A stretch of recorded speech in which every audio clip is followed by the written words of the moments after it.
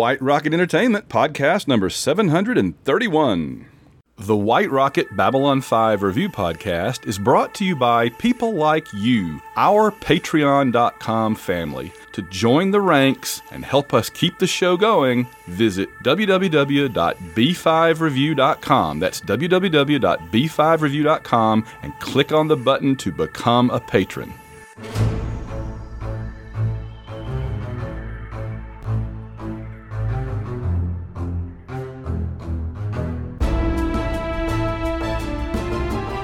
It's the White Rocket Babylon 5 Review Podcast. Reviewing the entire Babylon 5 series, plus Crusade and everything else. Now here are your hosts, Van Allen Plexico and Andy Fix. From the palatial White Rocket Entertainment Studios in Southern Illinois and somewhere in mysterious Ohio, it's the White Rocket. Storm-racked Ohio. Storm-racked Ohio. It's the White Rocket Babylon 5 Review Podcast. Andy, how are you tonight?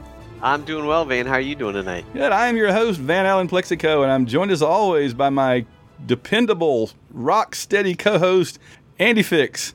Andy, we are back. We got delayed for a couple of days, so our patrons always understand when these things happen. We have real-world issues as husbands and parents, right? We have things Correct. to deal with, but we are back with a very, I think, exciting and interesting one that I'm very, very interested in learning what you thought about tonight. I think this is going to be a fun one to talk about. Absolutely. So, this is the White Rocket Babylon 5 Review Podcast, as I said, and to follow the show, we definitely would appreciate your support. Go to www.b5review.com and click on the button to become a patron. Join the family, and you can not only keep the show going, but also join in the commentary and discussion there on the on the sort of the posts and about the show, and leave questions and comments for our segment later in the show from our patrons' comments and questions. And we don't have ads. We are one of the few podcasts out there, Andy, that does not do ads. We are not suddenly interrupted by somebody trying to sell you pills or something crazy. Right. I watched a podcast with one of my favorite authors. He was being interviewed by somebody, and like every 30 seconds, the guy was nailing something that he was trying to sell. So it was a little annoying. Yes, we don't do that at all. No ads at all, other than me just saying, please go to www.b5review.com. That's the only ad. That's it. All right. So I guess tonight we're going to be talking about episode 415, No Surrender, No Retreat. That title may sound familiar to some folks. But Yep. Before we get into it, there is a bit of Babylon 5 news that has happened in the last couple of weeks since our last show. Indeed, we got the trailer finally for the Babylon 5 animated movie, the Long Road Home, I think it's called. Yeah, I think so. Or the Road Home. There's JMS does a lot of stuff with the Long Road, right? The Techno Mages would always talk about the Long Road. There was an episode of Crusade about the Techno Mages that was called the Long Road. Yep. They all, that's one of their Techno Mage terms, is the Long Road. So this may just be the Road Home, but it may be the Long Road Home. I'm not sure. We need to look that up. Yeah. You can check it. All right. But that's it. And we saw the trailer. And I tell you what, I know there are probably still a few people that are not impressed, but I think it really kind of, I don't want to say it shut people up or smacked them in the face a little bit, but it kind of shut people up and smacked them in the face a little bit. I agree 100%. The animation, all we had before was the style of the design of a couple of still shots, yeah. Right. But seeing everything in action, I think it's obviously computer animated with cell shading over it, so it's a higher quality than like the typical 1980s G.I. Joe Transformers type Saturday morning cartoon animation. So I'm impressed. I think it'll be good. The space battle scenes looked fantastic. You know what really grabbed me was the shadows. They were actually seen. I mean, the shadows we got in the TV show were pretty static. They didn't do a whole lot, of running around, showing action. They just kind of stood there. Heck, we barely even saw them at all. So when they showed a couple scenes of the shadows running around, fighting and attacking and stuff like that, that was pretty darn cool, I thought. I thought that was really neat. No doubt. Yeah, we only had them CGI, of course, not in full Nagrath mode. Imagine the shadows in full Nagrath mode. That would have been interesting.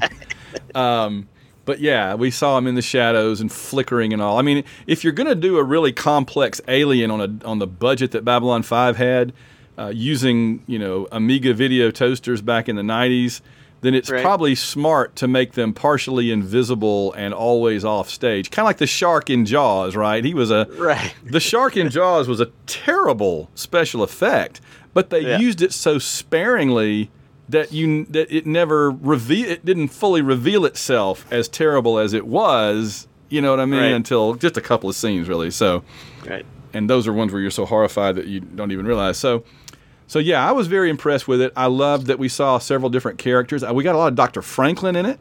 Yes, we did. We got some Zathras in it, although I don't know which Zathras it was. Right, it was Zathras, not Zathras. It was. That's right. I get those confused. And we saw some Sheridan. We saw him kiss Delenn. Yes. That was cool. It looks to me like just a romp, right? Like take Sheridan, throw him into a situation, and have him try to fight his way through it. And in a little bit like what happened to him in War Without End. Right. And being an animated movie, the budget for special effects, you don't have to worry about the budget for special effects, set design, changing over the sets. So you can jump from scene to scene to scene without having to worry about budgetary constraints. So I think like you said, it's going to be a romp.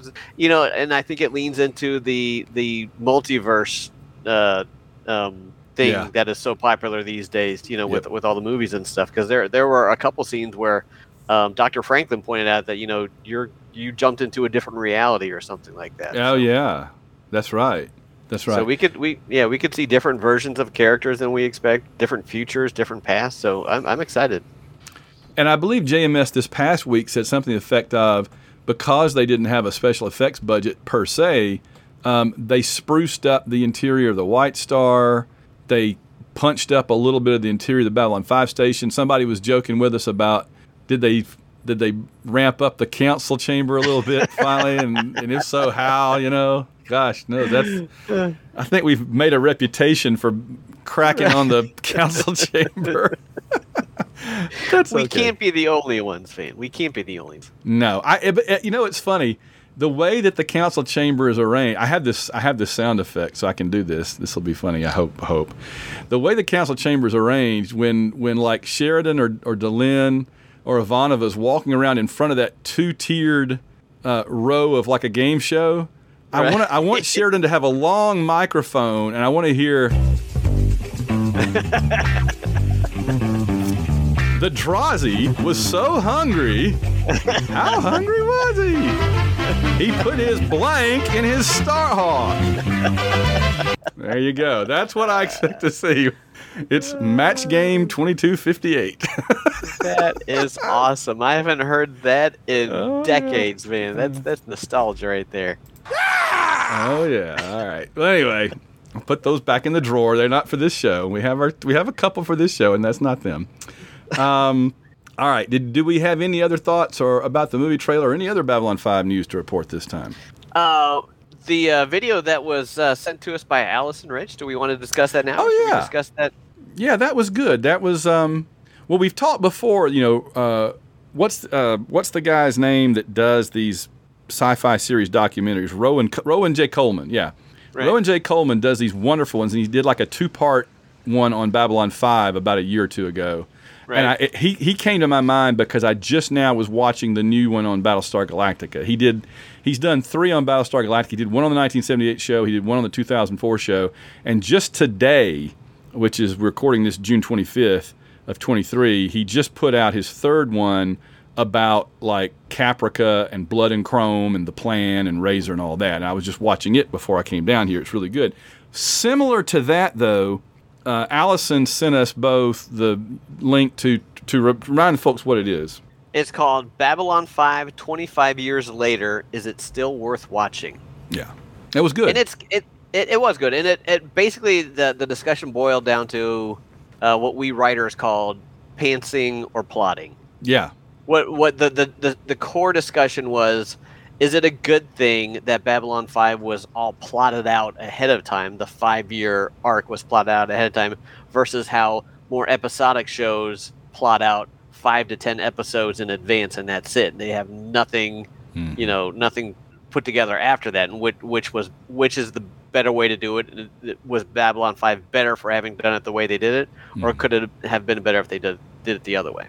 So yeah, it was an interesting discussion for sure. And the thing about it too that's cool is that not only did JMS, kind of plot it out, but he also left it loose enough that when problems came up, and lots of them obviously did, right? Yes. Everything from Sinclair having to leave to the 5th season situation that we'll talk about later, he was always able to adjust on the fly. And having read what his original plan was, I used to be, before I read it, I thought I knew what it was, and I was sad that we didn't get it.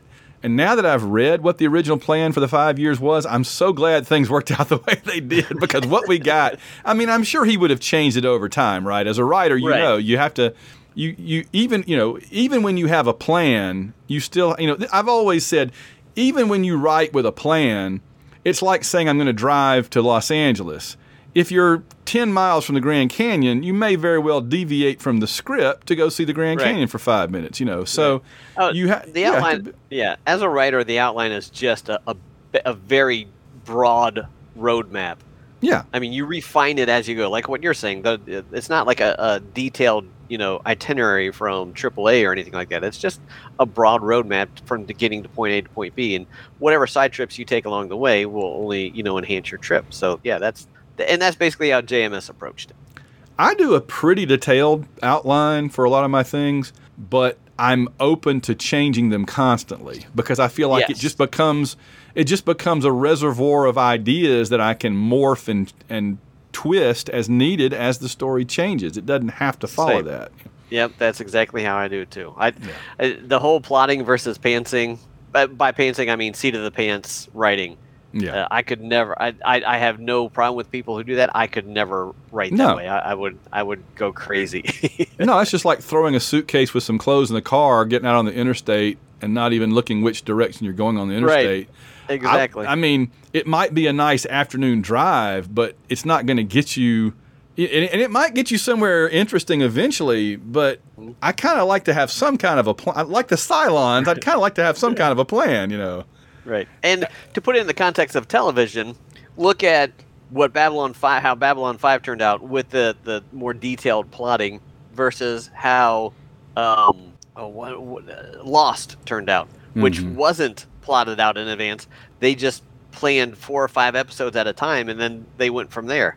And everybody knows by the 5th season or whatever, it was a complete mess, and it lost ratings, and everybody was disappointed with the ending and all that stuff because they didn't know where they were going. So I never watched it or the X-Files, but people told me X-Files kind of did the same thing. It kept making you think it was going somewhere, and it never really did. So exactly. Glad I didn't watch either one of those. Right. Oh, all right. If we get ready to talk about No Surrender, No Retreat, I have one other thing I'm going to spring on you here.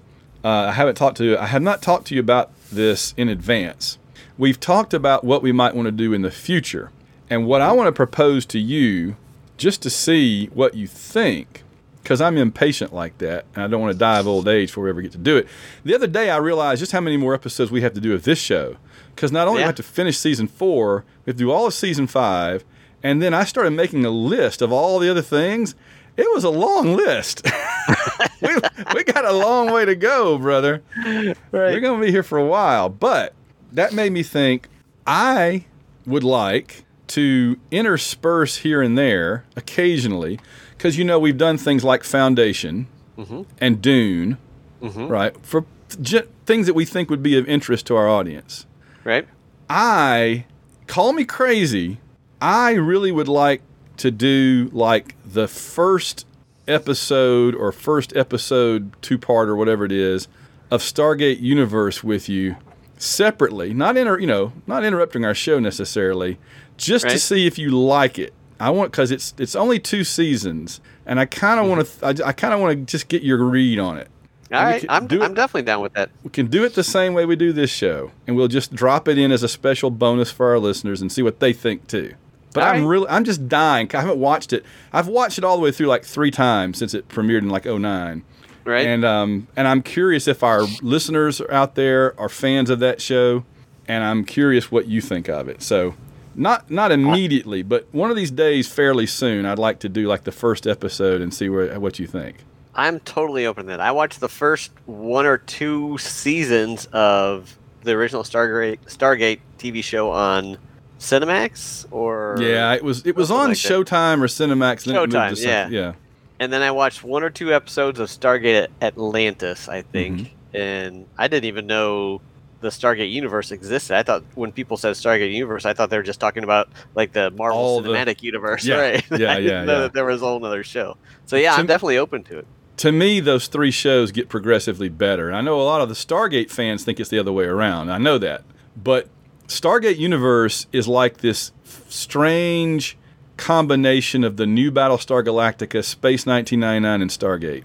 So it was just made for me. And I think that the plots and the characters are absolutely compelling. So, and we could, and if we have B5 listeners that would enjoy a special episode, it might turn them on to something they didn't know about either, too. So right, absolutely. Right. So we'll kind of pencil that one in, and we'll talk about it later. But that's coming up. All right, let us get to 415. No Surrender, No Retreat. This was production number 415, so we are well into the second half of season 4. Its original air week was May 26, 1997. I'm trying to think where I was that early in that summer of 1997. And it was, of course, written by J. Michael Straczynski. Again, I'm going to keep saying that for a long time now. We are in, I think, what is the longest single stretch of a TV show being written by one person consecutively in history, right? I think that's I'm right. Pretty Absolutely. confident. Yep. Yeah. This one was directed by the great Mike Vehar, who is on the Mount Rushmore of P5 directors, no doubt about it. And rightfully so. Yes. What do you suppose the P5... Again, for folks that don't know, they're just tuning in, the Lurker's Guide to Babylon 5, at the time these shows were first airing, did polls every episode of the viewers. And they gave them between a 0 and a 10. And this is always fun because Andy doesn't ever know what the P5 rating is, and I do, and I like to see if he can guess, because it's basically double what our 5-point scale rating is. Right. And it's always interesting to see how their rating back then compares to how we rate them today. Right. All right. So, what do you suppose the P5 rating was for No Surrender, No Retreat? I'm going to guess that this one hit pretty big because it involves some pretty heavy stuff. It did. I'm going to say 9.2. Good gosh, Andy is all right, now, folks, that if you've forgotten, or if you hadn't been listening in a while or ever, the first couple of times I got Andy to try to guess this, he always went too low. Right. Because you went by what you think now. Right. But then after 2 or 3 tries, you realized you needed to adjust up because it was the first time people were seeing it. Right. And you did. And so you said 9.2. The P5 rating for this episode was 9.16. Oh, you got it. I mean, round that up and you got it on the nail on the head. That's so crazy. You missed it by 0.04. That's incredible. So Andy continues his streak of just being all over the P5 rating. Good job. Good job. All right. Whose turn is it to do the summary? I think it's mine. I forget. Yeah, that could be. All right. Well, mine are quick and easy. I just steal them. Yeah. Sheridan's forces attempt to liberate Proxima 3. I have a question about that in a minute. Londo tries to enlist G'Kar's aid in backing Sheridan against Earth. So this really just one plot. There's not real. There's they're kind of a 1A and a 1B, or an A1 and an A2. Really, I mean, there's not a whole lot else going on. Which, by the way, gave me a hard time with my categories this week because there wasn't a whole lot to work with. It was pretty much, So I had the opposite. I had a couple for most of them. So. You're going to have to help me because I had a hard time with the categories. That's one of the hardest ones I ever had for the categories. All right, notable guest stars, I have several. Marcia Mitzman-Gavin as Commander Sandra Levitt. I guess that was the commander on the main bad guys destroyer. Yeah, that was the first officer on the Heracles. Yeah, she was cool. Yeah. Ken Jenkins as Captain Trevor Hall. Was that the main That was the main bad guy, the main antagonist captain, yeah. I didn't love him. I mean, he kind of stomped around. No, but I mean, as a villain, even he kind of stomped around the bridge and yelled and made angry noises. But he just didn't really impress me. Richard Gant as Captain Edward McDougan. Oh, Mac, yeah, Mackie, or Mac or whatever they called him. Yeah, right. He was cool. I like him. I don't think is this the first time we've seen him? You know, it's one of those things where they act like we've known them forever, but we don't know if we actually ever saw them before. Right. Because he looked awfully familiar. I don't know. Well, the actor's familiar to me. He's been in a few things. Right. But he kind of reminded me like an older, gruffer Tony Todd in a way, and we've seen Tony Todd in this kind of role too as a captain on Babylon 5. So right. Yeah. So he kind of remind me of that. But when Tony Todd was on here, he was a lot younger than that. Joshua Cox, of course, as Corwin, and Neil Bradley as Philby. I don't remember who Philby was. Philby? Yeah, that was in the credits, but I don't remember who it was. I don't know. I write down the main guest stars they list on the website, and then I go and watch the episode, and I freeze frame and write down the other ones. But I don't remember who Philby was, but I'm sure it'll come to us. He was a commander. So he must have been one of the guys on one of the other ships too. Yeah, okay, that makes sense. Yeah. All right, what kind of random factoids and notes do you have for us this week, if anything? I have none. I could not find anything. So okay. I'm hoping that you got something. Oh, we got plenty to discuss here. That's fine. All right. So just off the bat, the reason I said you may recognize this title is this is the title that is applied to the entire season, right? Every season, JMS would pick one episode title that he thought was the most representative or evocative of the season. And so this one is No Surrender, No Retreat. Yep. The entire season. Yep. If you bought the little episode guidebooks that I guess came out, there it is. Yeah, it says on the front. You got it right there. Exactly. No Surrender, No Retreat with the telepath lady on the cover in purple. And these books are fantastic, by the way. There's one for each season, and if they're older, but if you can track them down, they're not terribly expensive, and they're really good. They're just good reads. I'm going to show you something else you should track down then. Hold on. Calling an audible right here in the middle of the show. He's reaching into his vast storage of books. I went to the Babylon 5 shelf, and man, you can all the Post-its and index cards and bookmarks you'll see. I like the official episode guides, but I like this one a lot better. Andy Lane's the Babylon 5, and there's volume 2 up there too, but I only grabbed the first one. And It is packed. He analyzes every episode the way we do. Good. And so I will give you this warning. In volume 1, he goes like up through the end of season 3, roughly, and he loves it. Every word he writes is like, oh, this is so great, it's so great. Volume 2 covers like season 4 and season 5. He's one of those people that the build-up is a lot more than the payoff. You know, we've always talked about how everybody can enjoy the build-up because you're free to make up your own conclusion in your head. The problem is when the real conclusion doesn't match what you've made up in your head, you're disappointed sometimes. So volume 2 is kind of a downer because he's like, oh, what are they doing now? Oh, what, you know. So, but get folks, Andy Lane, The Babylon File. It's some Virgin, I believe. Yeah, Virgin Publications. It's a totally unofficial, unauthorized guide to Babylon 5 that came out while the show was on, and it's a lot of fun. It's really cool. All right, we get Ivanova, Jakar, and Londo back this episode, which was exciting because we haven't seen much of them. Yep. At least still no Delenn. Even a little Marcus. Did we get some Delenn? No Delenn at all. Yeah, no Delenn. So at the expense, we just can't seem to get them all together at once, you know. Right. I love that at the beginning of this episode, they're turning the open area back into the war room again. Right. They took it down after the Shadow War. And wasn't that where they turned into the broadcast studio? Yeah, they turned it into the studio, right. So is the studio gone now and they're going back to the war room again? No, she was still broadcasting from it because we still got a little bit at the beginning or at the end. Yeah, she did a broadcast at the very end of the episode, I believe. Okay. At the beginning huh?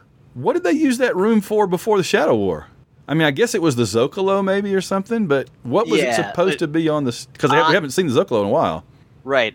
In the production of the show, it was the Zocalo. On the station in the story, I don't know what what the in-story rationale for It's a this big- giant room that they're. This big I closet. mean, it's like, right? Yeah. Oh man, this was what we were supposed to be using for the council chambers. I forgot this was here. Oh God. Yeah, I don't know, but it is true though. If you think about it, it's been a while. Now that I think about that, I wish we had noted the last episode where you see the Zocalo. Yeah. It must have been somewhere in season 3, maybe. Right. Yeah. Was it they were celebrating something? Somebody died or something like that. They were all meeting there for a toast or something like that. I forget what it was. Well, I guess when Sheridan came back from Zahadum in like 402 or 403, Oh yeah, they were up on the everybody was out balcony, there. up on the walkway, the gantry thing. Yeah. Yeah. But then after that, it kind of went away. So Right. let's see. Oh, we get to see the council again in the little council chamber. Wait, Right. Here's the official theme song for the council. I just love it. It was so good to see Londo and Jakar together again, but more about that coming up. Oh, we see the Babylon 5 logo with the sword finally. Yes. Put it on Painted Sheridan's on White the- Star. yeah. Yes. I Painted love on the that White logo. Star. I love that Yep, logo that's so much. That's a cool logo. I've got a T-shirt that I've never worn that I bought back in the day. I just wanted to. I was afraid if I ever wore it, it would fall apart or something. But I've got the T-shirt that's got Sheridan in the black uniform on the front, and on the back it has that logo. Nice. I need to take it to Dragon Con this year. Maybe I will. I need to take it. It's down here in the basement in my little stash of cool outfits and shirts and stuff. I need to take it upstairs, so I remember to take it back to Dragon Con. Let's see. What else do we have? I had a couple of notes here, just observations. When Sheridan talks to the other Earth captains in their destroyers, he's wearing that black uniform. What must they think? Right. I noted that too. I was like, because they kept showing them from going back and forth when they were talking to each other. You know, they were cutting from him to them, and there was a notable difference. I mean, it was kind of jarring. Because he was talking as if he was one of them, you know, Yes. as if he was part of the Earth Alliance and Earth Force and all that stuff. And yeah, could they see him? I don't know. When they were in the room together, they could see him. Right? Yeah, and he's got the butt kicking vest on, as I think of it. Right, it's like Right, yeah. the uniform by itself is I'm running the station. He puts that vest on, and it's up time to kick butt. Yep. Ivanova too. Ivanova's got the little vest too. I don't think Franklin has a vest. I don't think Garibaldi had a vest. I don't think Zach has a vest. Yeah, right. But John and Susan have the butt kicking vests. Right, because they're And the Andy, butt kickers. I love that vest so much. I have that. You know what I mean? I have the full. We talked about it. I have the full uniform, Right. and I insisted that they make me the vest too. It's so awesome. Is it officially called the butt kicking vest? Or That's is there what a I different call term it. for I don't know what they call it. I don't know. It's got that great leather panels down the front, Yeah. and then the gold stat bar across, and the filigree on each side. I love it. I Yeah, love it. it's Love it. cool. But having Sheridan wearing that when he's telling the other members of the Earth Alliance, you know, the Earth Force, it's like you said, you know, he doesn't even seem like he's one of them. He's not. He resigned his commission, as far as I know, or at least he. Yep. Anyway, it was just weird. I kind of felt like I wished he was back in the Earth Force uniform, even though I love the black uniform so much. This is a question for you because you're a spaceship expert even more than me, and I acknowledge that. It is never clear how powerful the Omega destroyers, that's the big Earth ships with the rotating sections and the big guns and the Yep. fighters, okay? It is never clear how powerful they are, particularly in comparison to White Stars, because I'd always assumed the White Stars are way more powerful, being, you know, Minbari, Vorlon, whatever. But in this episode, it looks like the destroyers are at least holding their own to a certain degree against an entire fleet of White Stars. And I'm like, dude, these White Stars went up against shadow ships. They should just be able to... And JMS is going to address it in JMS Speaks here in just a minute, but it's still... What is your evaluation of that? I think that the Earth destroyers are the peak Earth technology, which puts them just above the Centauri and just below the Minbari. Okay. So I think, and the sheer size of them, I think, and they had what, 5 or 6 of them, Yeah. right? Yeah. And I think there was a dozen of the White Stars, because I think they had 3 flights of 3, so maybe only 9 White Stars. And the White Stars are notably smaller than the destroyers. So I think that the sheer size and the firepower they can bring to bear, I think they're not quite as high up technologically, but just the sheer firepower and size that they can bring to bear puts them at an almost even. But even with that, the White Stars did end up wiping them up pretty good. I mean, that was not a long space battle, and the White Stars had the upper hand pretty quickly. And they lost the one. There was at least one that I saw destroyed. At least one destroyed, yeah. Right. And a couple others that showed veering off after they took some serious damage. So, even with that, though, the White Star still handily won that. Well, again, JMS has something to add to that. I'll just hold it until we get to that section. But I was just curious. I think I agree with what you're saying there. I do love those. The Omega Destroyers, they're not necessarily the ones I would pick if I was going into battle. I'd totally be on a White Star. But they are fun. I like a ship with moving parts. Yep. They look like World War II battleships in space. They remind me of the Leonov from 2010 with the rotating section. They're almost identical to the Leonov, right? But those big guns in the front, those guns in the back, they launch fighters. You know, I love that the bridge is not where you think it would be. You think it's going to be up there in the front, but that's actually the hangar deck. Yep. And the gun deck, and instead the bridge is like in the rotating section that goes around the. Right. So I just love it. They're great. They're great. It's a great design, great ship. I've got like 3 of them up on my bookcase that I built from those metal models. Let's see. Just quickly, what we know about those ships. The Alexander, which was in Severed Dreams, survived Severed Dreams, and is apparently now patrolling Proxima 3 to guard against Clark coming back. The ship that withdrew from the battle was the Juno. In Roman mythology, Juno was the goddess of light and birth. In Greek mythology, that was Hera. The names of the 2 ships that surrendered had symbolic relation to Sheridan's campaign. The Furies, which is a weird name for one ship. The Furies were goddesses who punished crimes against one's kin. So that's kind of what he's doing, right? He's going against... Right. But you could argue that's what Clark was doing, and he's merely fighting back, defending himself, more or less. That's a point that I think they need to make more clearly. Nemesis was the goddess who punished hubris, putting oneself above the gods, which certainly Garibaldi right now would say was Sheridan's sin. Absolutely. Although he's crazy or whatever, but anyway. The Pollux was named after Greek mythology as well. Castor and Pollux, the 2 main stars of the constellation Gemini, or as the Apollo astronauts would say, Jiminy, were brothers. When Pollux was killed, Castor was so despondent that Zeus turned them both into stars so they could always be together. And then one last thing about the ships. When the Pollux and the Furies are seen on screen, their Earth Alliance logos are backwards. I don't know why, but the E points the wrong way. Go back and look. Yep. All right. Here's a few unanswered questions. I asked, does it hurt Sheridan's strategy of making it look like a human versus human fight that his fleet is flying Minbari Vorlon ships and he's wearing a black uniform? That just is my recurring theme for tonight is how he's trying to have it both ways. He's trying to use superior technology with alien ships, with alien crews, right? And yet, and really an alien uniform, because the Minbari made the uniform too. Delenn, right? But he painted the Babylon 5 logo on the White Stars. There you go. Makes it an Earth ship. And it does look cool. So it does look cool. All right. So I just don't know if that undercuts his strategy or not, but we'll see. I think that the ships, the White Stars, are not beholden to any alien government. Right. They use Vorlon and Minbari technology, but they're not at all beholden to the Minbari government. So I think that's like Mackie said during the show, that's cutting it very thin. Right. But it's still it's a very fine line, but there's still a line there, I guess. Let me ask you this, because I'm going somewhere with this, Your Honor. I'm going somewhere with this line of questioning. Who ordered the White Star fleet to be built? Wasn't that Delenn? Delenn speaking for Valen? No, the Great Council. Specifically. I don't know. Specifically. Delenn speaking for...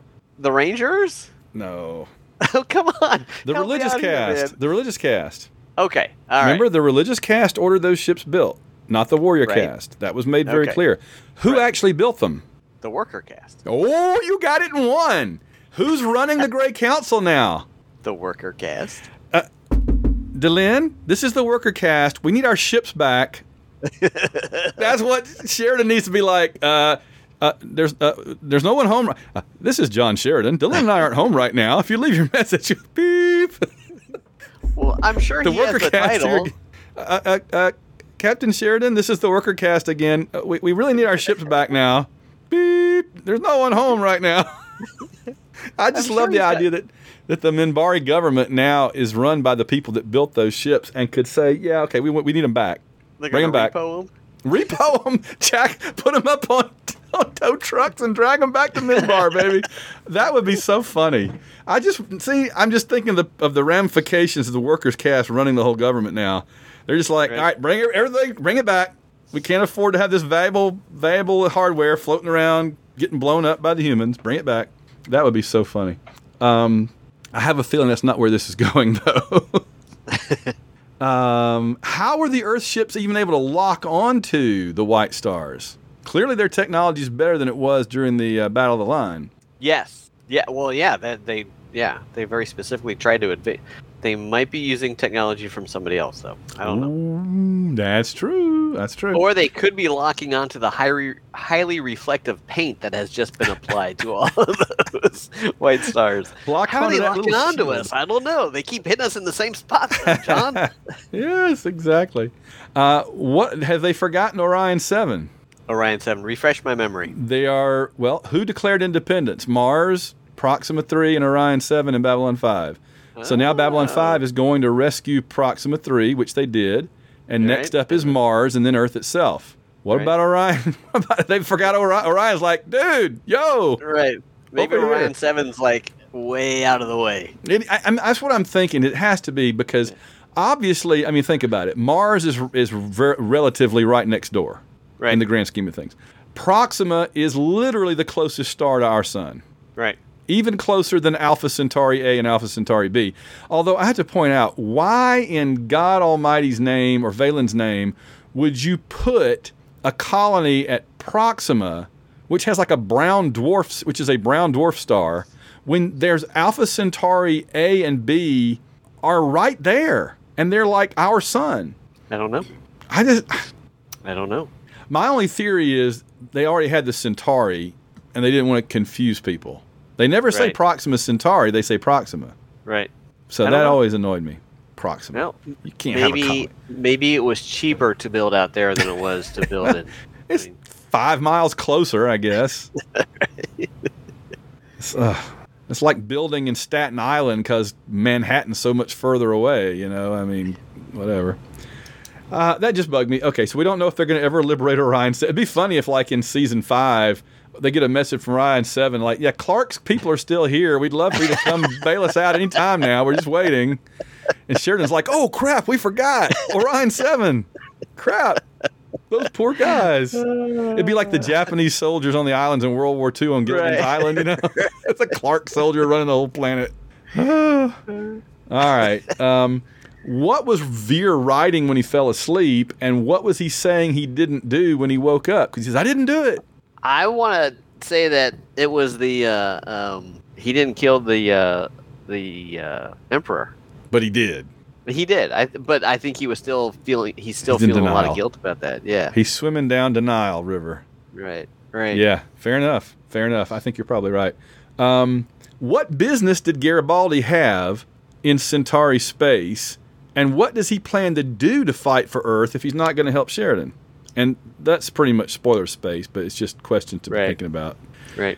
And then lastly, how does Sheridan hope to use the frozen telepaths? And I guess that's another one for spoiler space. We'll find out. Yeah.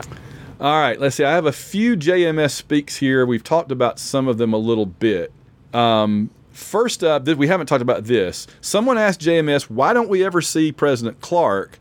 And JMS says, I wanted to keep him more a force than a person. So in other words, just kind of like the shark in Jaws again. I've referenced that twice now. Right. He's a menace off screen. He's scarier because he's not on screen. Because honestly, when we finally do see him, he's kind of a big doofus. Right. He's not that impressive in real life. You know? No, he's not. No. Somebody did ask JMS about Proxima 3. JMS said Proxima 3 is in the Proxima Centauri system next door to Proxima 2, but no one goes there because the tourist season is way too short. There you go. Typical JMS answer, right? Yeah, there's no Taco Bells out there. There's not, exactly. All right, here's his response about the formidability of the White Stars. All right. And I think a lot of it is just because I need the story to go this way. But he says, it seems to me the White Stars, particularly in the numbers in this episode, somebody asked him this, they should have been able to deal with Earth ships like lambs to a slaughter. And JMS says, yeah, if all you want to do is slaughter a few fellow humans and officers, then yes. That's a good point. If you want to minimize, I see the kitty's shown up.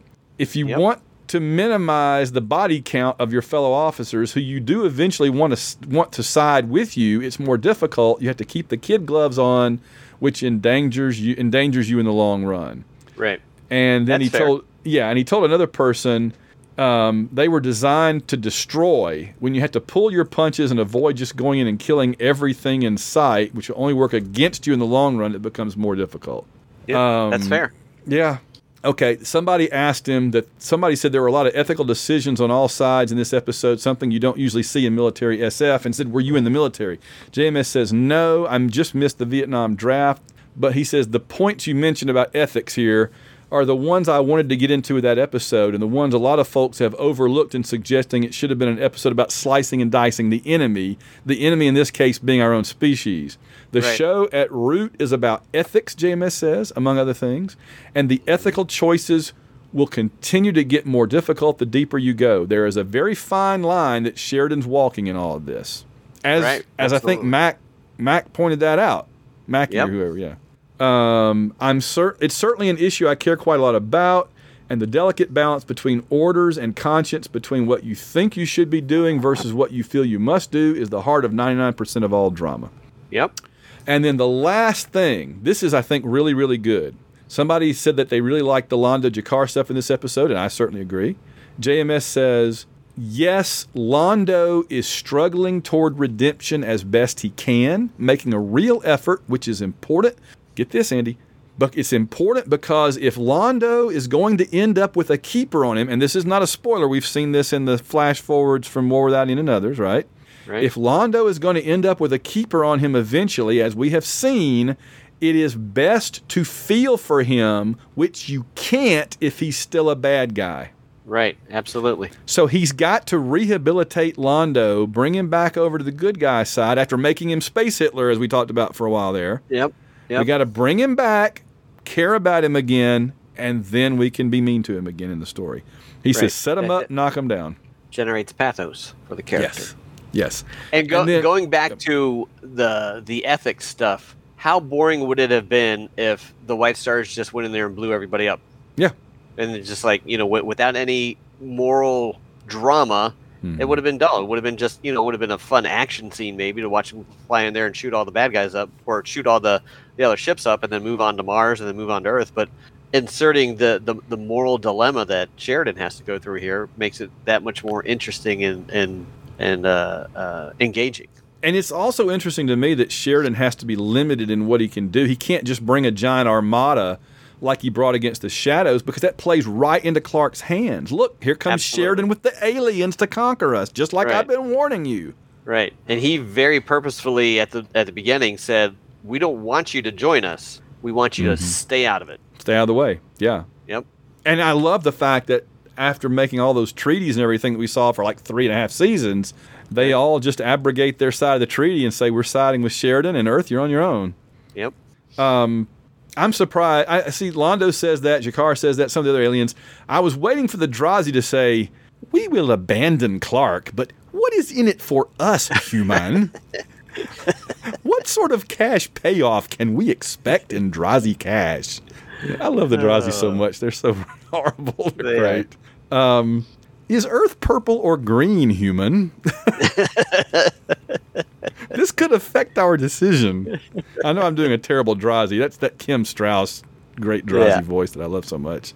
I do. They're like love it. They're like the weakest parts of the Klingons combined with the worst parts of the Ferengi. Yes, they are really unique. They're like, because everybody talks about the Narn being like the lizard aliens, but they're kind of not. There's something a little different, and I really think the Drazi are kind of just the total, like, all in it for themselves, don't care about anybody else kind of typical alien race that we've seen forever, but they do it in such a fun way. And again, Kim Strauss, among others, does such a great voice. I just love the way he gives them that personality. Yeah. Under all that makeup, to have that personality come through with his voice is just so fun. I love it. Yeah. I love it. The last thing that related to Londo and G'Kar, which I think is good too, is somebody asked him about G'Kar, like, not really wanting to cooperate with Londo for the longest time, just dragging it out, which was painful, and we're going to come back to that. Mm-hmm. And he made the very good point. He said if G'Kar comes around too easily or too quickly, it would ring false. It had to go through some time and reflection. But even though one could certainly agree with his anger over what's happened, G'Kar has to try and overcome that and even transcend it. And that's what we love about latter-day G'Kar. Old G'Kar would have murdered Londo the second he saw him. Right. And we would have understood. Right.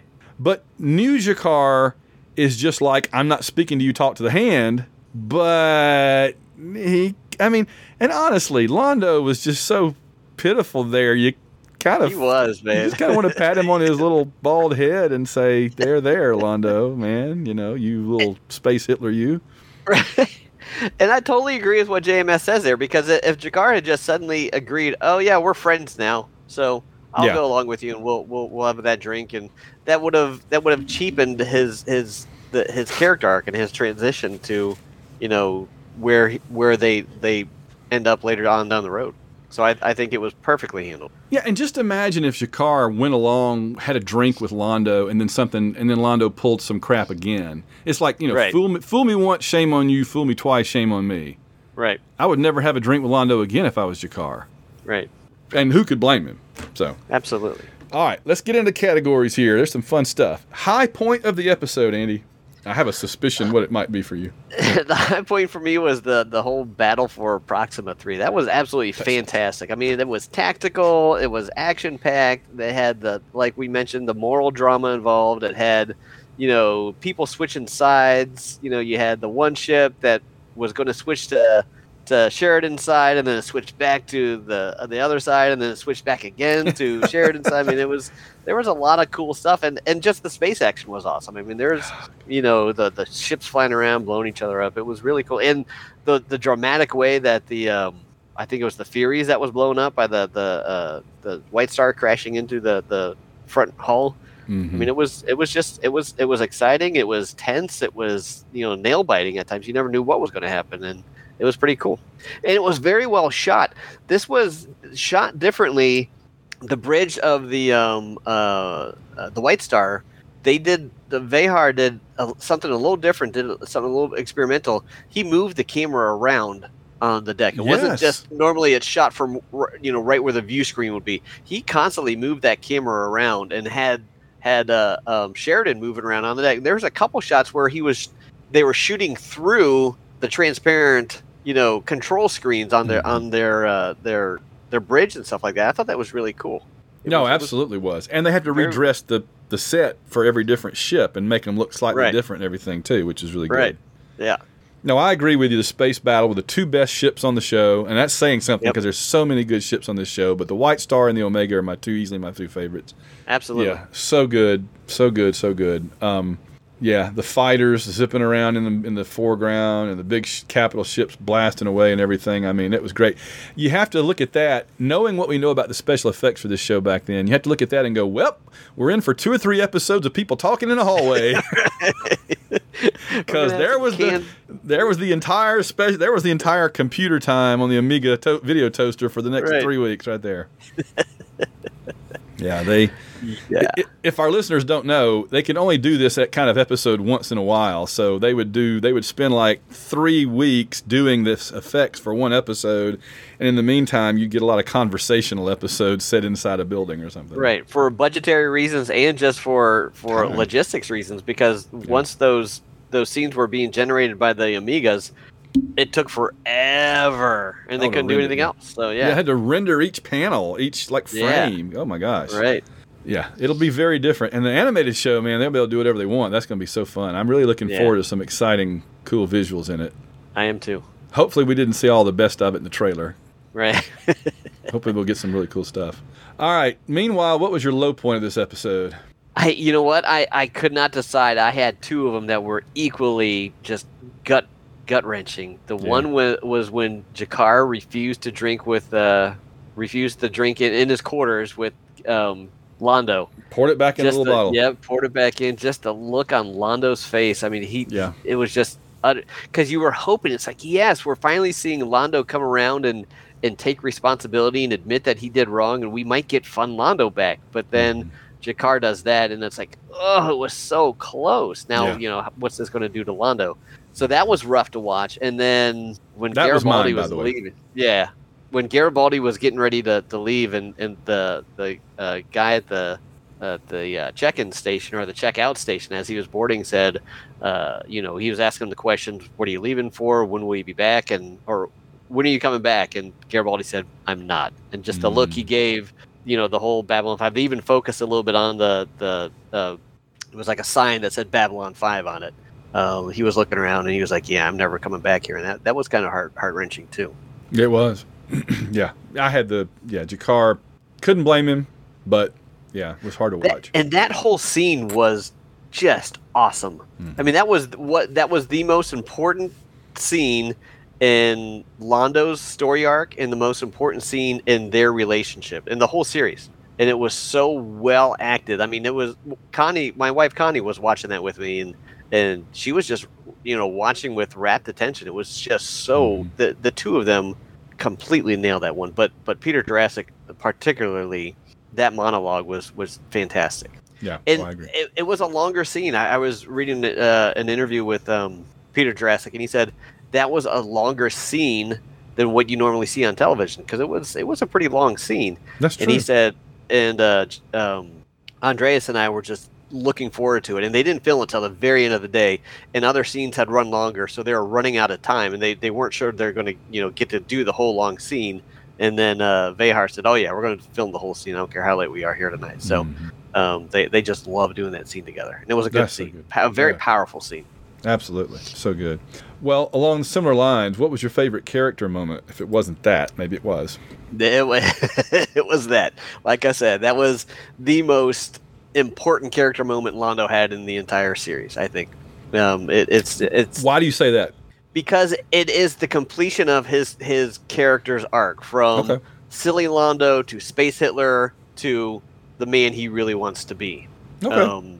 I think there was other momentous decisions that he made, and there was stuff that happened throughout the series that got him, that moved him in the direction that he needed, or not that he needed to go, but that his arc was going. And this was the part where he became the person where he finally made the right decision and did the right thing. I like it. That's good. Okay. My favorite character moment, that was certainly up there, but since I had already used it, I tried to come up with another one. I had Sheridan trying to get the other Earth Alliance people, Earth Force people, to change sides and listen to and everything, and their conversation, which was pretty good too. I agree it wasn't quite on the same level as Londo and Jakar, but yeah. Right. I have that for a different category. So this is the one I really struggled with. Funniest moment in this episode. Did I miss something or forget something? There was what's her name?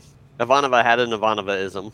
Well, I was going to say, he always drops at least one joke, usually in the first act, but I couldn't remember what it was. There was, let me pull it up. I had to actually, there we go. Captain John Sheridan says, the hostiles might be splitting up so they can be with both groups to keep them in line. Marcus Cole says, unless they're all hostile, and some are just more hostile than others. And Captain John Sheridan replies, well, thank you for that ray of sunshine, Marcus. Next time I feel the need to be depressed, I'll remember to give you a call. Okay. That one got a little chuckle out of me. And Ivanova had one of her Ivanova-isms where I think it was, I forget, one of the guys on the station was saying, well, who do you trust? She goes, well, you can trust Ivanova and nobody else.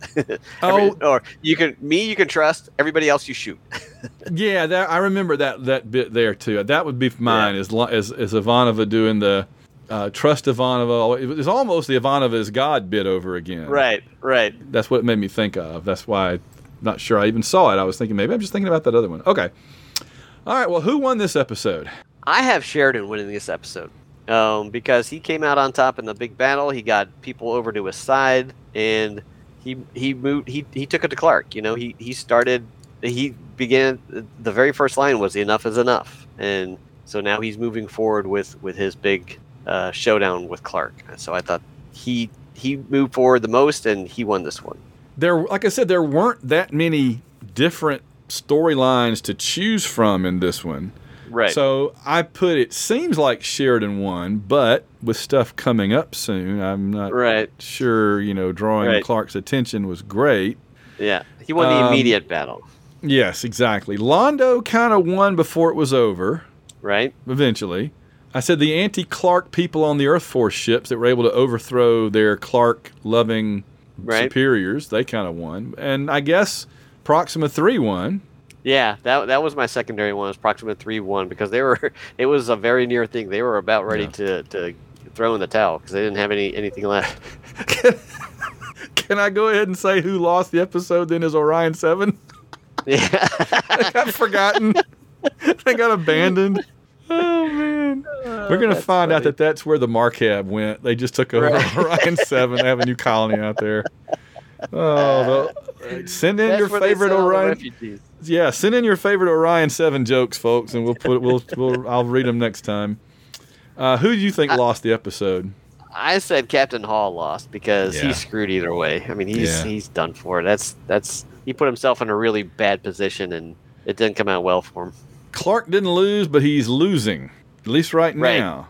But he's wily, like a pudgy fox, and so watch out. More like a snake. Yeah, a pudgy snake. So watch out, because Clark isn't done, and he might come back. He's coming back on you. All right, here we go. This one was a hard one for me. We get to the rating. Now, remember, our rating is half the P5 rating. So we go on a 0 to 5, but we use 0.5, so it really is like the P5 rating. Right. They all call it the P10 rating because it goes to 10, and the name of the network was P10. Why do they call it P10? Doesn't make any sense. This discussion last time, yeah. The number was right there. The name was right there. So, all right. They were trying to keep it B5, P5. I guess. We had this discussion already. We did. I know. I just don't remember things. All right. So we know ours is usually a little bit lower, and this is not the first time we've seen it. So we don't have that, it was cool thing going for us as much. What did you rate it? You know what? I thought this was a good, solid 4.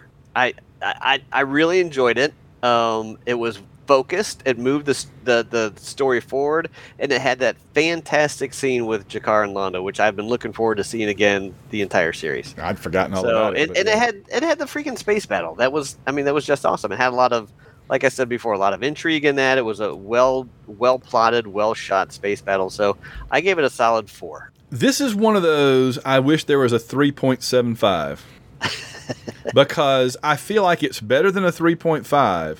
Yeah. But I just can't give it a 4. Really? Okay. I can't quite get 3.75, 3.8, maybe 3.9 if I'm really being generous, but I just can't quite get it to 4. So I'm going to say 3.5, but it's a 3.5 plus. Right. That's fair.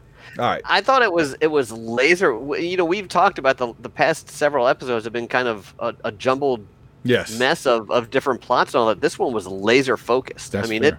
Even the B plot was still part of the A plot. Yeah. So I thought it was good to get back on track, and it was just well done all around. No question. You're exactly right. All right. This is where I have to thank the patrons, and then we'll see what they had to say. But here are the fine folks keeping the lights on in the station. Aboard the station, and you can join their ranks by going to www.b5review.com or just go to Patreon and look for White Rocket Reviews because like we were saying a while ago, Andy and I are going to review other things. I'm looking forward to reviewing Dune 2 this fall with you. In fact, Andy, I am too. Holy cow, there's 3 movies coming out in November that I'm going to just be in like week that I'm going to be lined up at the theater for. And it may not interest everybody, but the Napoleon movie that Ridley Scott does, I'm a huge history guy. I know you are too. I know you're going to want to see that. Yep. There's the Marvels. I love Captain Marvel. And I love little Ms. Marvel. Is so cute, and I really like Monica. So the 3 of them together, it looks like it's going to be really funny and cool. And then we get Dune 2, and we get those within like 3 weeks of each other. Absolutely, November's going to be a busy month. Oh my gosh, it's going to be crazy. So I'm really looking forward to Dune 2.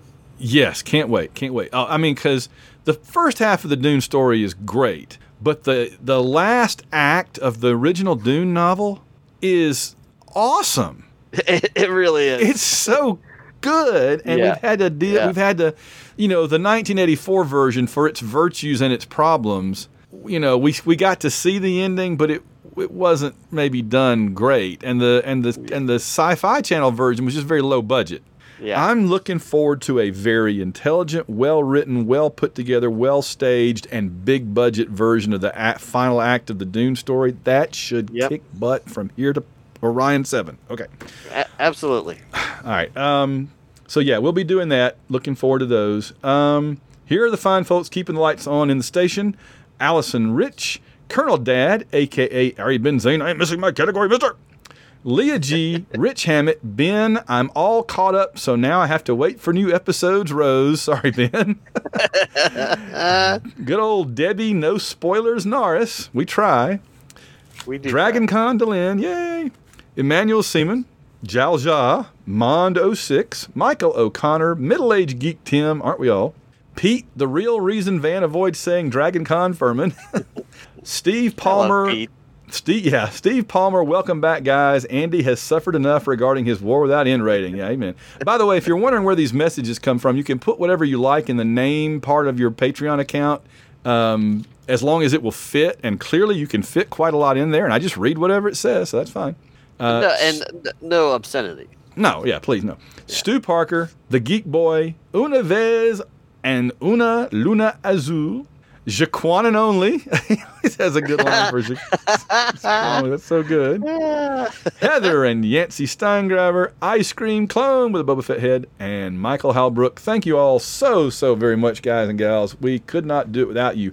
Now, we have a few messages and messages from Earth. We should totally call this section Messages from Earth. Dude, absolutely. I'm going in right now. I'm calling an Audible and changing it to Messages from Earth. There we go. Now, you need to go back and do a special edition for every episode up until now and call it Messages from Earth. Yeah, that's what I need to do. Oh, gosh, thanks. All right, let's see. Notification. Yeah, the easiest way to find everything is to go to notifications. It stacks them all up for me in chronological order. So here we go. We got quite a few. That's awesome. All right. Mond06 says, for the non-Patreon listeners, as nice as it is, and I haven't read these. I read these raw on the air, God help us. As nice as it is to not have commercials, I became a Patreon so that I can interact with Van and Andy. To me, that is a much greater value. To demonstrate my point, Van just read this on the podcast. I am nothing but an automaton for the patrons. I am a servant.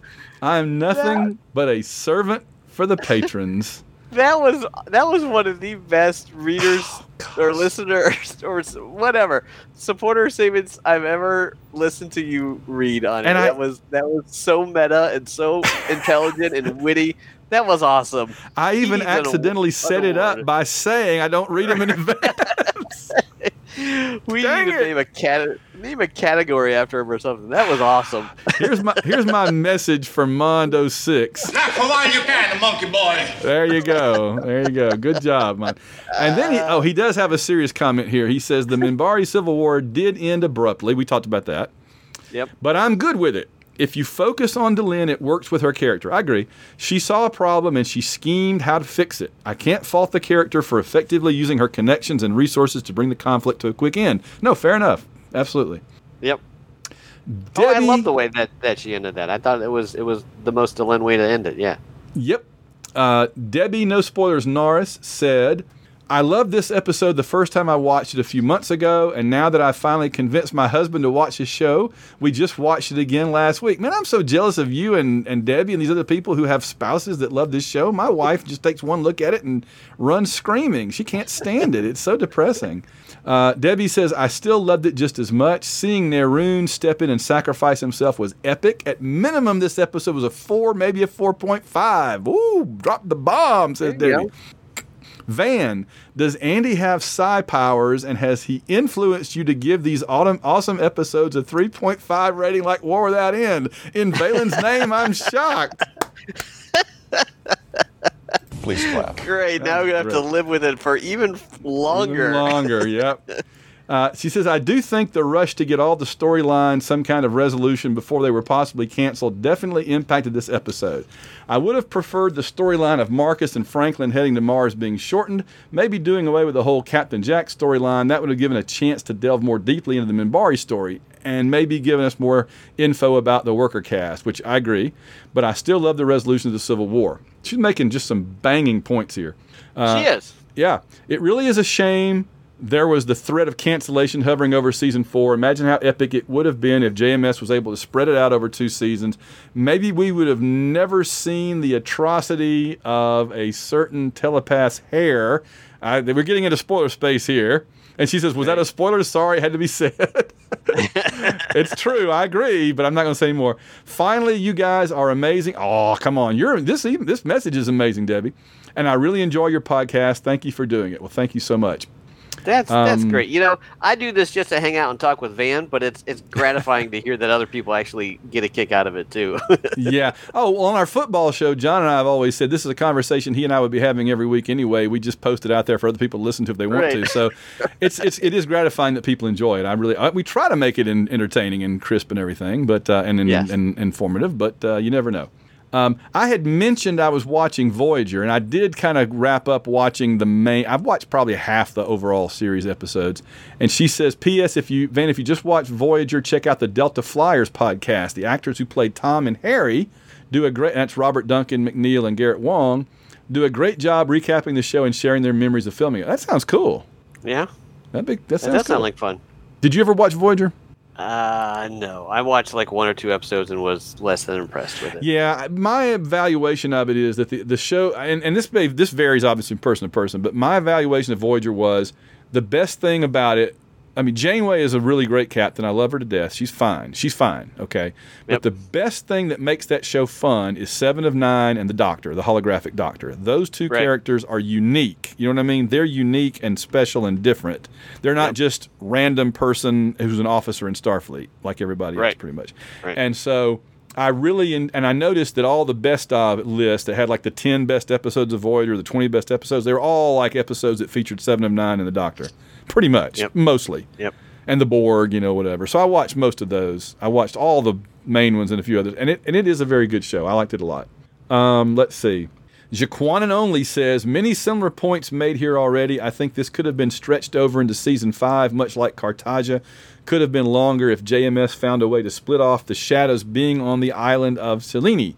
Certainly a case of what could have been if Rising Star, it's a future episode this season, and other episodes were at the beginning of season 5 and the remaining episodes weren't as compact. Yeah, I agree. We've talked about that. Yeah, good job. Good points. Let's see. Pete, the real reason Van avoids saying DragonCon Furman, says, I thought maybe the Minbari War didn't seem as rushed when we all originally watched it in 97 because sometimes there were unusually long gaps between the airing of new episodes. That's true. Yep. But I went back and checked, and everything from 410 Racing Mars to 418 Intersections in Real Time were all shown without any break. Wow, I didn't realize that. For that run, they were showing up as consistently as Andy's Facebook Wordle score. Yes.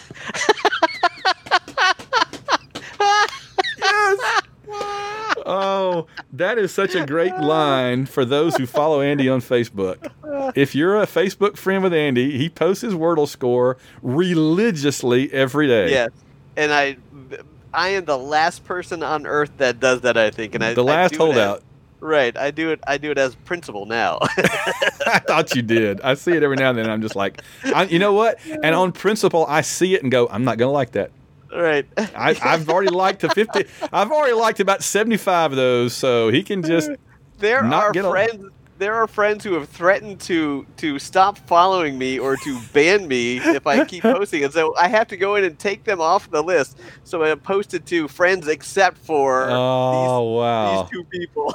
That's incredible. I love it. Well, that's a great line from Pete. All right. That is a great line. Thanks, Pete. He says, I'm going with everyone else and thinking it was just short-shrifted because they thought there wouldn't be a season 5. The entire airing schedule for this show was so disjointed compared to the actual season episode order to begin with. An example being no break at all between 318 Walkabout and 4 400.4 walking toward, he uses a different number system than we do. 404 walking toward apotheosis. Another being a 4-month break between 418 intersections real time and the last 4 episodes of season 4. Yeah, they did do it really weird that way. I agree. Yeah. My guess is the Minbari War would have taken up a few more episodes during the back half of season 4, with the season actually ending with the cliffhanger of the face of the enemy, or the at the low point, all is lost ending of intersections in real time.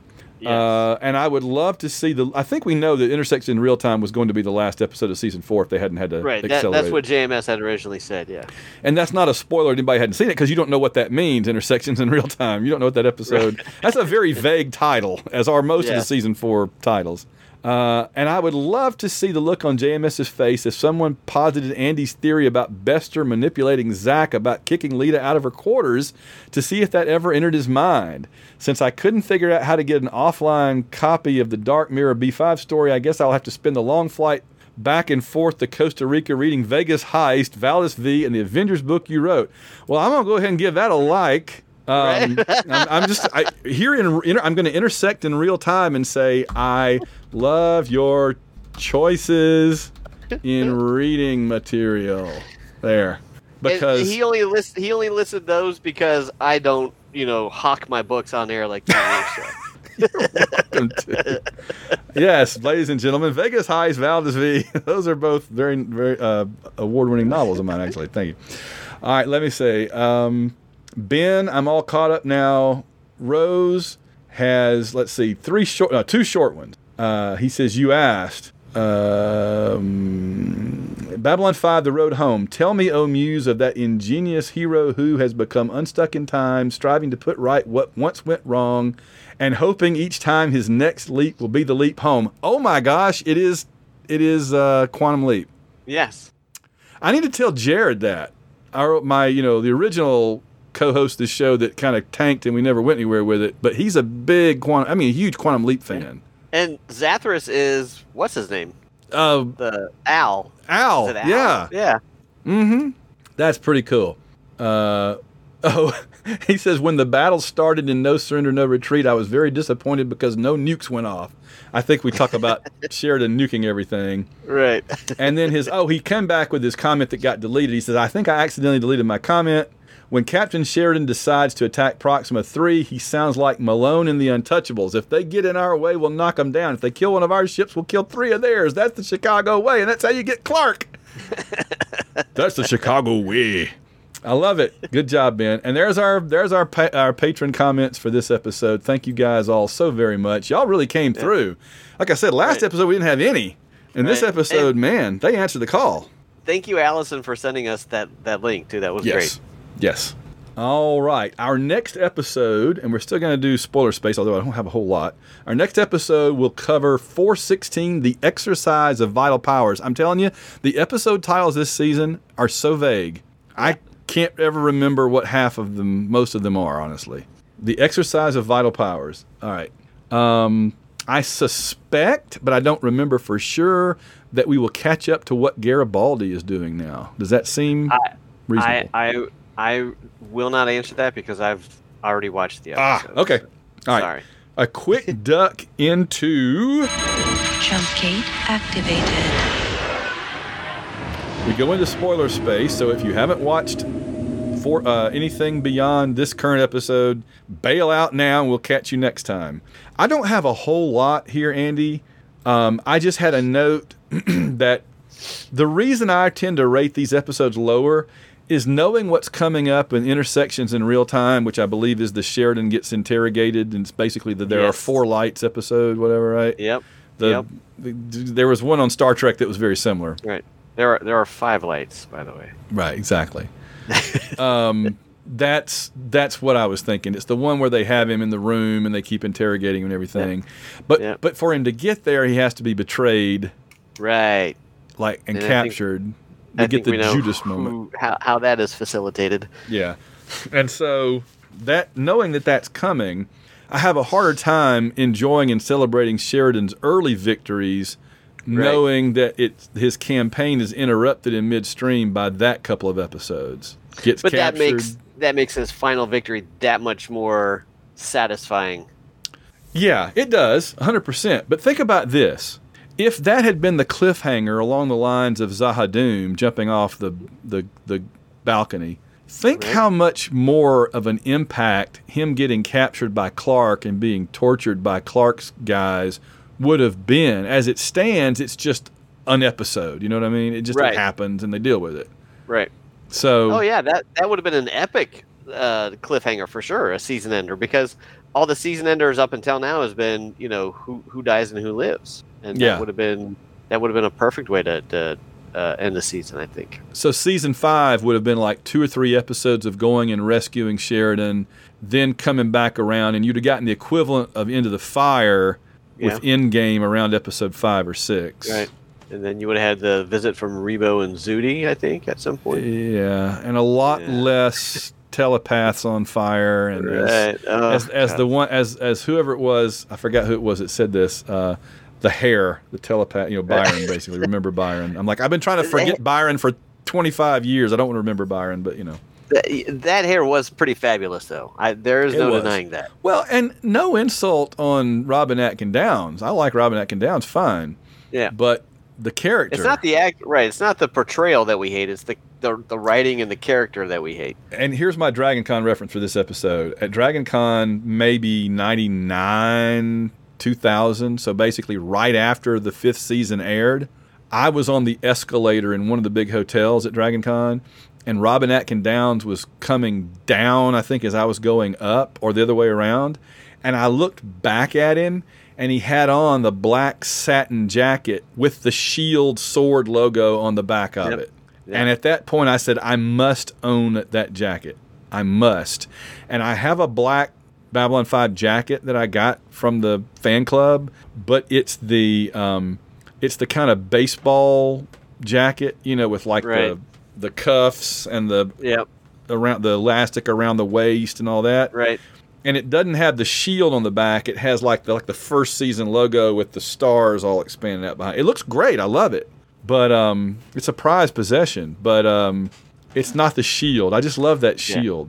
That's a good logo, man. That's an awesome logo. I love that shield too. It really is. And I had another exchange with JMS about Crusade last week on Twitter.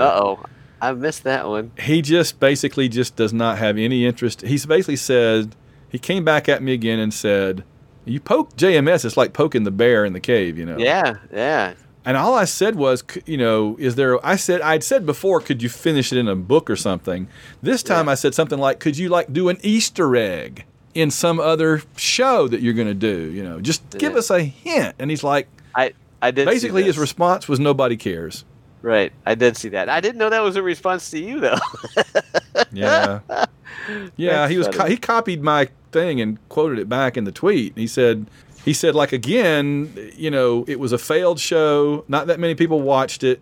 And then of them, not many remember it, and he just kept whittling it down. And he's like, we're not going to. But my argument has always been, dude, you spent like a year begging us all to watch this show, trying to convince us that we should watch this show, trying to convince us we should buy into it emotionally, right, and care. Mm-hmm. And I did. I did what you requested, and now you're kicking me out. You're telling me I don't care about what you know, and it feels like he's saying in a way, and I don't mean to be mean about this, but it just bothers me, right? Because I've, for how many years now? 24 years. It's like he said, come in, and I came in, and he said, oh, get out. Right. It just bothers me because I bought into what he was selling, and now he's telling me, well, that's your fault. That's just bad. That's just on you, which may or may not be true, but it's still disheartening. Right. So there you go. All right. Any last thoughts? Any spoilers? Anything before we wrap up? No, I got nothing. Yeah. I think we covered everything pretty well. Not a lot of spoiler stuff. Yeah. Not a lot of spoiler stuff this time. So. Yeah, this was a very straightforward episode for sure. Yeah, and a very straightforward podcast episode about it, I think. We kind of zipped right through it. So for us, this is quick. So, all right. For us, this is short. All right. We're going to get on out of here for another episode. Andy and I will return in 2 weeks for 416, The Exercise of Vital Powers. patrons, I'm sorry you didn't get a big lead time on the episode this time, but it just worked out that way. But we're going to try to get our backlog back again one of these days. Yep. And then we'll we blew our backlog after like a month, but it was fun while it lasted. Right. It was nice to have that in our hip pocket, but then it came time to pay the piper. It's like, oh, crap. All right. It didn't work. Yep. All right. We will see you guys down the road. Good night, Andy. Good night.